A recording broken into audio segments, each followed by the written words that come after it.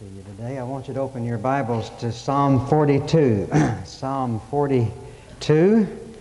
And I'm going to read the whole psalm.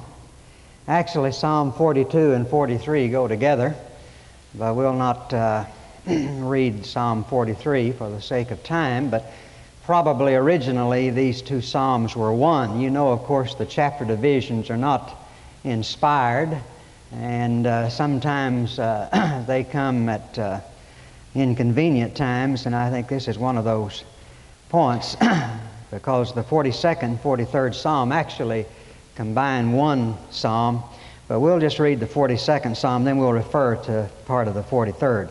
Psalm 42. As the deer pants for the water brooks, so my soul pants for Thee, O God. My soul thirsts for God, for the living God.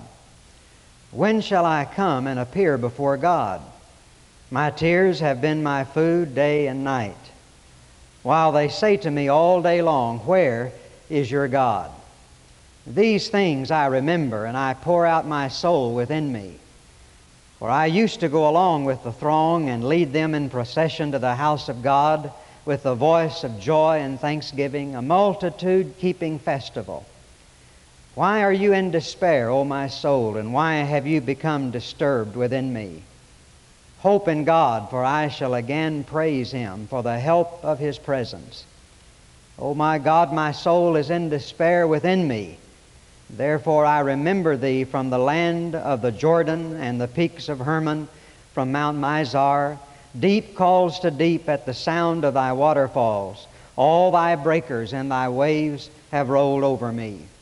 The Lord will command His loving kindness in the daytime, and His song will be with me in the night, a prayer to the God of my life. I will say to God, my rock, Why hast Thou forgotten me? Why do I go mourning because of the oppression of the enemy?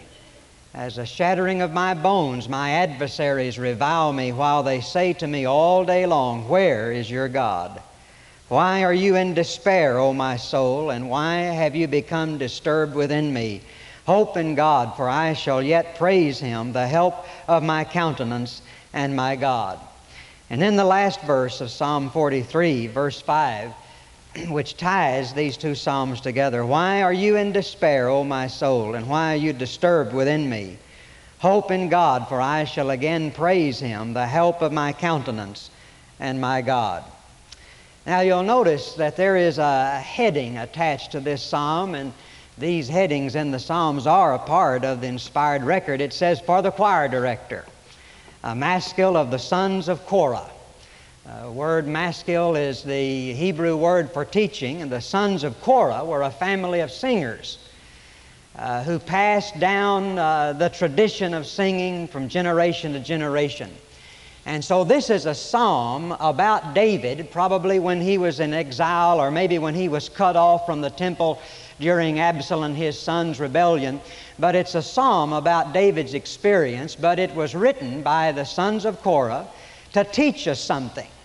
Well, what's it trying to teach us? What is the theme of this psalm? There is a refrain that is repeated 3 times in Psalm 42 and 43, in verses 5 and 6, and again in verse 11, and then in the last verse of Psalm 43, it is this verse that says, Why are you in despair, O my soul? And why have you become disturbed within me? 3 times he says that. That's the theme of this psalm. It is a psalm teaching us how to deal with depression and blues, and it's to the choir director, and so I think a good title of this is the King David Blues. It's a choir special they're going to sing on Sunday morning. And it's teaching us how to deal with spiritual blues, spiritual depression. As a matter of fact, if you read carefully the Psalms, you might be amazed at how much they have to say about this matter of spiritual blues, depression, being disquieted and disturbed within us. And I know that there are times when, as believers, we somehow feel that we should be exempt from this, and that if we're really walking with God, that we'll never be depressed. But if you study the lives of the saints of God through the ages, you'll find that a great deal of them, almost a majority of those, had what Spurgeon called fainting fits. In his Spurgeon's lectures to the students, he has a chapter on dealing with the fainting fits of a ministry, becoming depressed. And Spurgeon, of course, had gout of the big toe of all things, and it caused his death and when he was just at the age of 58, but that contributed to his depression. As a matter of fact, it is said of Spurgeon that every Sunday night when the service was over, he went home in a fit of depression, feeling that he had failed. And on his tombstone, written the last verse of that great hymn, "There is a fountain filled with blood, when this poor lisping, stammering tongue lies silent in the grave." Probably the most eloquent preacher of modern times was Spurgeon, and yet he himself did not think himself to be eloquent. He was always depressed about his own preaching. And through the centuries, if you read the stories of great Christians, you'll find they were disturbed over and over again. J.H. Jowett, one of the great American preachers of the past generation, was troubled constantly by these feelings of shadows, and he said, "I have to get myself back into the sunshine again." So it is nothing new, nor is it anything exceptional for Christians to be disturbed by depression. There are times when you and I just wake up and for no reason at all, it seems as though God is a million miles away, and we're just depressed down in the dumps.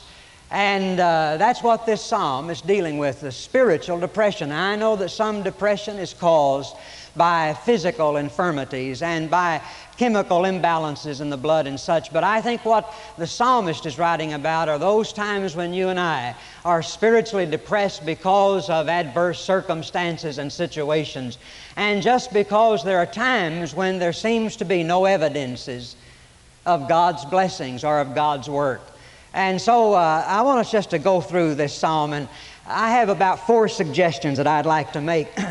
Maybe you're never bothered with spiritual depression. Maybe you don't know what I'm talking about when I talk about the King David blues or feeling abandoned and feeling depressed. But if you don't, why, you need to get a tape of the message, because sooner or later you'll need it.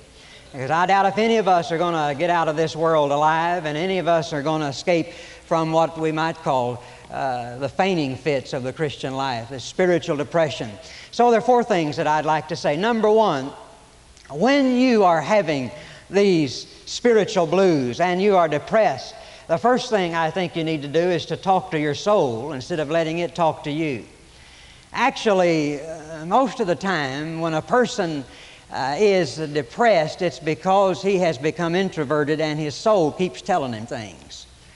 And it's interesting how often in the Psalms David commands his soul and gives his soul a good talking to. That's usually what my spirit needs, my soul needs.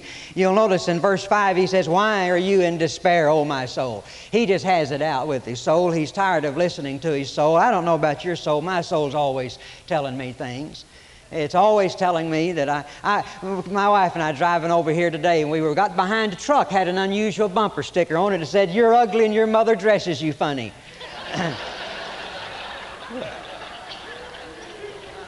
And I came in and I stood next to Brother Jack, and he looked at me and he said, "You're ugly." And he said, "You want another opinion?" I said, "Yes." He said, "You're crazy too." You know, I don't know, does your soul ever talk to you like that?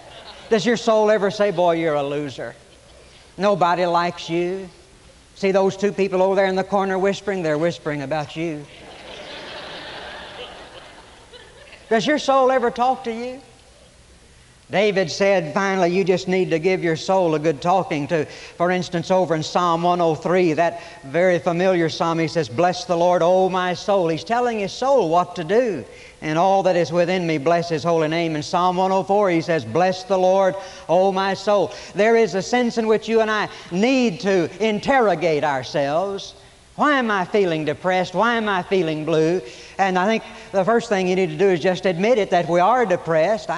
Once in a while I run across some folks who feel like it's unspiritual to admit that, and so they go along. I have a lady asked me a question not long ago. She said, "When do you draw the line between lying and making a positive confession?" And she told me about a preacher that she worked for, and she said, I knew he was in poor health and felt miserable, and the ministry was going bad. But every time somebody would see him, they'd say, how you feeling? He said, man, I'm feeling great. How's the work going? Man, it's just going great. What he was doing was making a positive confession. But she said, I want to ask a question. She said, where do you draw the line between making a positive confession and just flat out lying? That's a pretty good question. And so sometimes we say, if I'm going to be spiritual and give the appearance of spirituality, I must never admit that I'm blue. I must never admit that I'm dejected. Must never admit that I'm depressed. That's a negative confession. But I think one of the first steps that you and I have to take in order to overcome the spiritual blues is admitting that we are depressed. And then asking ourselves, as David did, he said, why are you in despair, O my soul? And there are two reasons in this psalm that I think are applicable to us. Number one of the things that causes us to be spiritually depressed is the conscious absence of God. We have lost the consciousness of God's presence.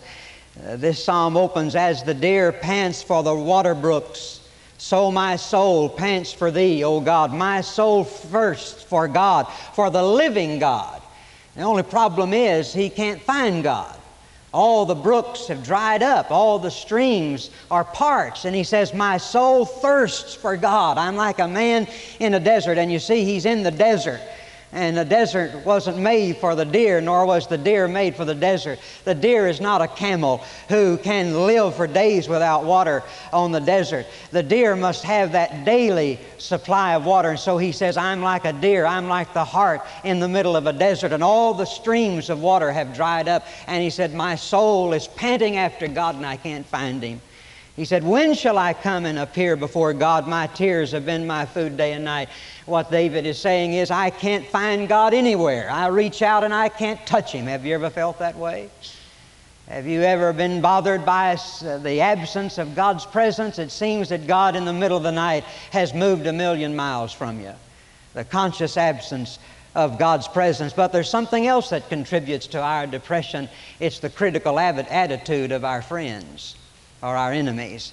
And notice he says in verse 3, my tears have been my food day and night, while they say to me all day long, where is your God? Same thing in verse 10. He said, as a shattering of my bones, my adversaries revile me, while they say to me all day long, where is your God? Interesting thing happened to me a couple of years ago. I made a set of tapes called, Does God Heal Today? Immediately after that, I started getting sick. Now, I want to tell you something. Being sick depresses me, and it has. But I'll tell you what depresses me more. It's when my friends or my enemies come up and say, what about that set of tapes you did on healing? Where is your God? Have you ever had anybody say something like that to you? I thought you were a Christian. I thought you'd been filled with the Holy Spirit. I thought you were trusting God. Why are you depressed? Why are you in trouble? Why don't you just think positive? Why don't you just trust God? Where is your God? You ever had anybody say that to you? That'll depress you. And so David says, even while I can't find God, can't get a hold of Him, all the while these people are saying, yeah, where is your God? Where is all that power? So the first thing I'd suggest is this. You need to give your soul a good talking to. Talk to your soul instead of letting it talk to you. Admit that you are depressed and then ask why you are. Interrogate yourself. Why am I depressed? Why am I? All right, the second suggestion I'd make is this, that when we feel spiritually depleted and spiritually defeated, we need to dwell on the God who is present rather than on the things that are past. Now, there's a very revealing statement here in this psalm. You'll notice in verse 4, David says, these things I remember. Now notice the word things. These things I remember, and I pour out my soul within me. For I used to go along with the throng and lead them in procession to the house of God with the voice of joy and thanksgiving, a multitude keeping festival. You know what David's doing? He's remembering the good old days. Oh, he's remembering how it was in days gone by. He was remembering what it was like when revival was splitting the air, and when everywhere he went there was rejoicing and power. He remembers what it used to be like when he was leading the procession in festivals at the house of God. And he's pining for the good old days, remembering how things used to be. And he says, these things I remember. But I want you to notice the difference that comes in verse 5. He says, oh my God, my soul is in despair within me. Therefore I remember Thee. Now notice the difference. In verse 4, he's remembering things. Now in verse 6, he's remembering Thee. And what the psalm is saying to us is this, that you and I need to dwell on the God who is present rather than on the things that are past. All of us can remember things that are past.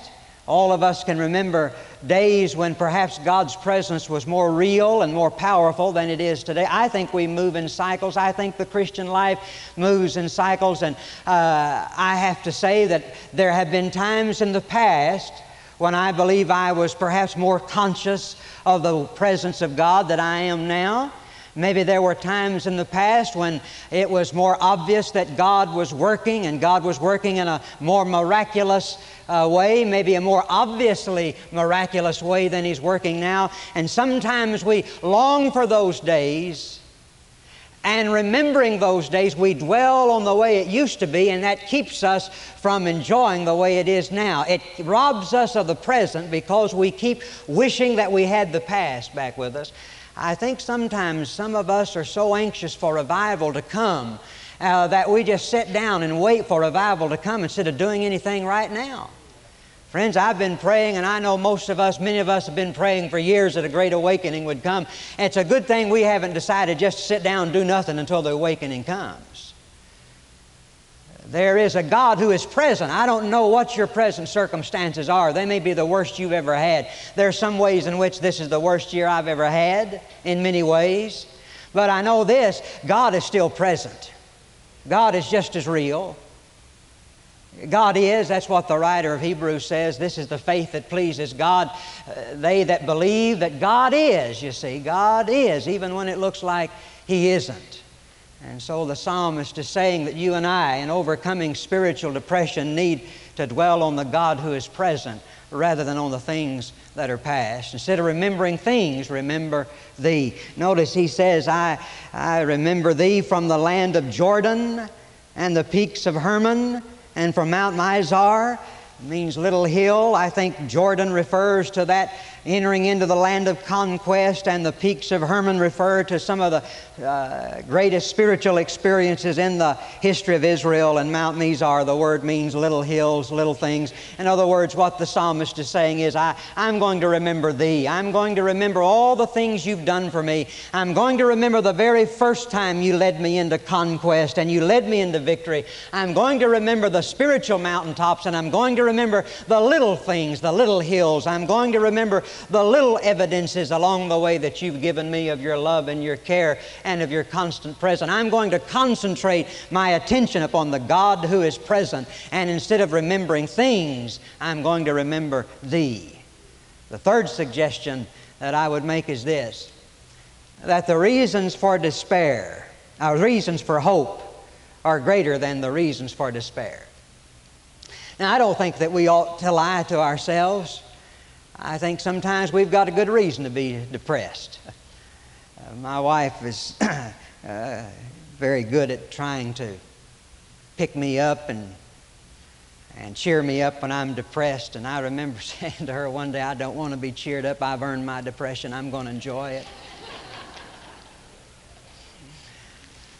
And frankly, when I'm enjoying a real good deep depression, I don't want somebody coming around patting me on the shoulder saying, now let's cheer up, Ron, everything's going to be all right. I don't want to cheer up. I want to feel bad. I want to feel blue. I want to feel depressed. Because why? There are good reasons for it. Listen, folks, sometimes we have mighty good reasons for being depressed and being in despair and being dejected.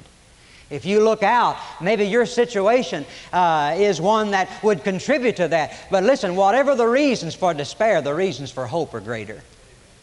The reasons for hope are greater. I love what the psalmist says again and again. He says, oh my God, my soul is in despair within me. By the way, that word despair is a very interesting one. It means to be sunk low. It means to be humble. One good translation would be, it means having the arrogance knocked out of you. He said, something has happened, situation has happened, a circumstance has assaulted me in such that it's knocked all the arrogance out of me. And I've just had the wind knocked out of me. There's no pride left in me, and I'm just down. But notice he says, hope thou in God, for I will again praise Him.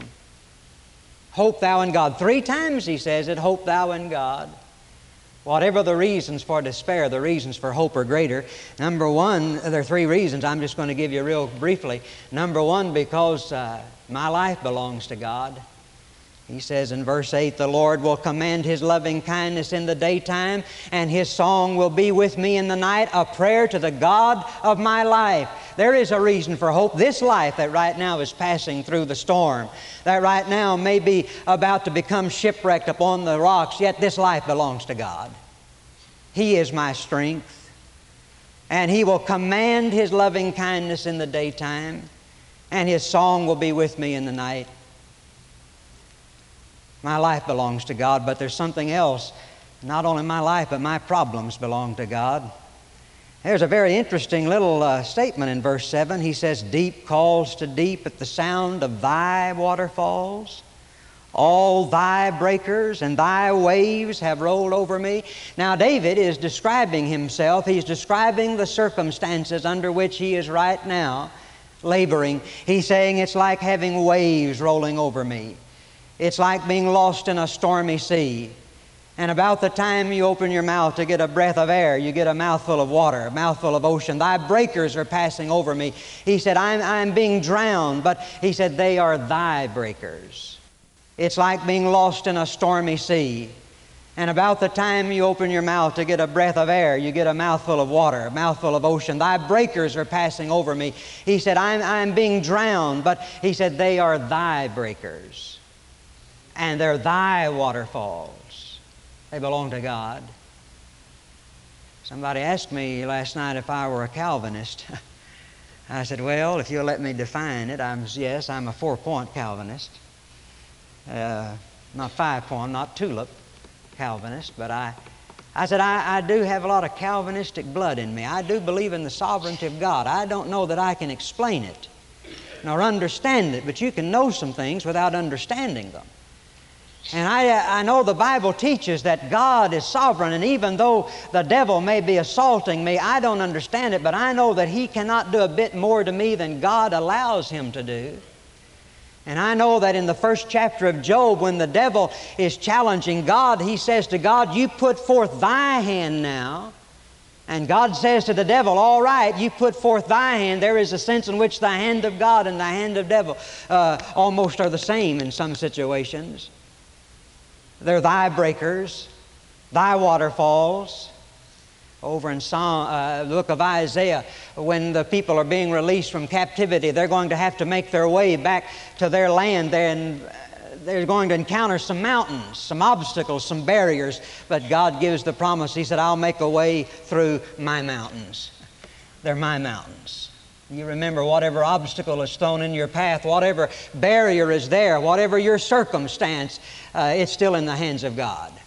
I don't believe God has given up one iota of His power. I think He's still in control. I may not be able to understand it nor explain it, and yet I know that my life not only belongs to God, but my problems belong to God. Also, my future belongs to Him. Have you noticed how 3 times the psalmist says, for instance, look at the 11th verse of the 42nd chapter, about the middle of the verse. He says, hope in God, for I shall yet praise Him. Now there's a word of faith. There's a positive confession. He says, for I will yet praise Him. He said, I can't praise Him right now. He said, just to be honest with you, I'm so depressed, I'm so disquieted, I'm so upset. I can't praise Him right now. I just can't find God. I'm like a deer that's panting after the water brook, and every water brook I come to, the old formulas don't work anymore. I can remember how I could used to do these things, and I could use this formula, and I had these 7 easy steps for overcoming the devil, and these 3 steps for being Spirit-filled, and the old water brooks have dried up, and I can't get hold of God anywhere, and right now I'm just in the pits, and I can't praise Him, but He said, hope thou in God, I will yet again praise Him. One of these days I will praise Him. You see, my future belongs to God. I was preaching in a city one night, and a lady came up to me after the service, and she said the strangest thing. She said, "It sure is good to see you smile." I said, "Well, thank you. Thank you." And she said, "It's just so good to see you smile." Well, I said, "Thank you very much." She said, "I have thought that I would never smile again." Summer before, their son had been killed in an automobile accident. And she said, "I have thought that I would never be happy again and never smile again." She said, "My best was in the past." But she said, "I know that you lost a son." And she said, "Seeing you smile tonight told me that I'll smile again." And you know, really, that's all people need to know. They just want to know, am I going to survive this? Will I come through this? Oh, yes. It may take some time. It may take a while. It may take a year or 2 years. But I want to tell you something. My soul will yet again praise Him. I may not be able to praise Him today. I may just be too under the load. And you may say, "Well, you ought to be more spiritual." I know that. You pray for me that I'll be more spiritual. But folks, there's sometimes I'm like that pastor friend of mine whose 17-year-old daughter suddenly took ill and died. And one of his members said, "Don't you still believe in Romans 8:28? He said, "Yes, I still believe in it, but don't ask me to preach on it right now." I still believe in it, but don't ask me to preach on it right now.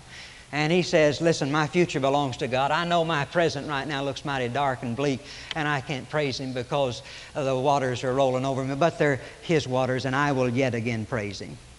I will yet again praise Him. The future belongs to God."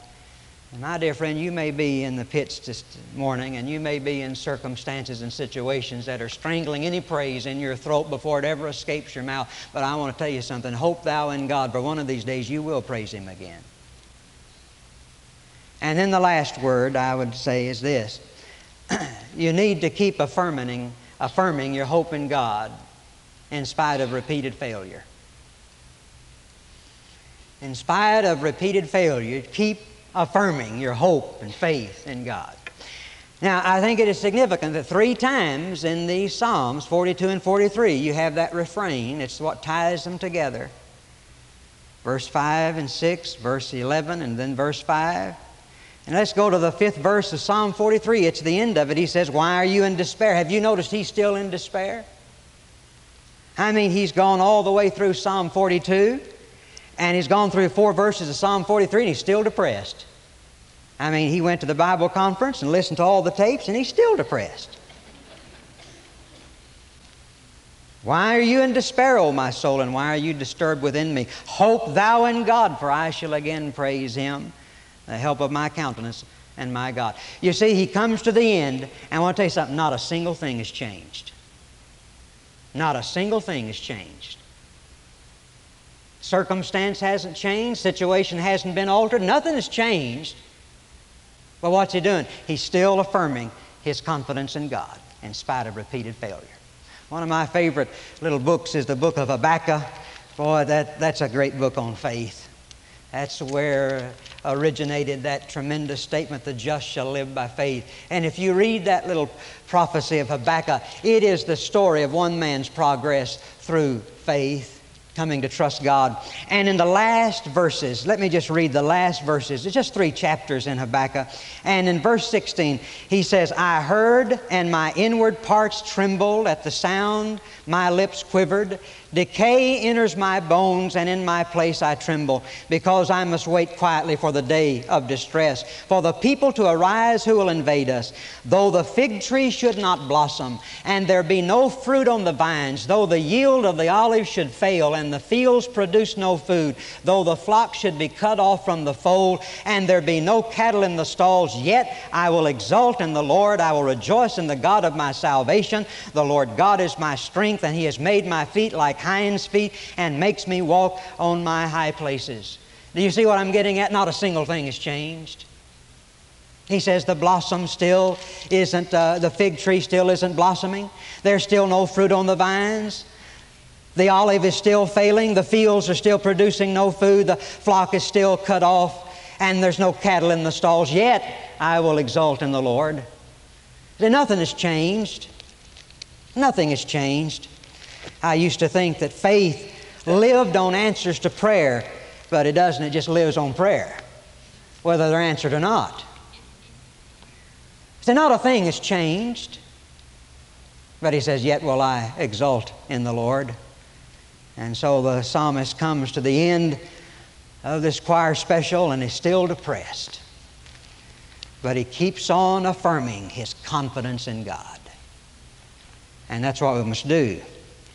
In spite of repeated failure, you continue to affirm your faith and confidence in the Lord.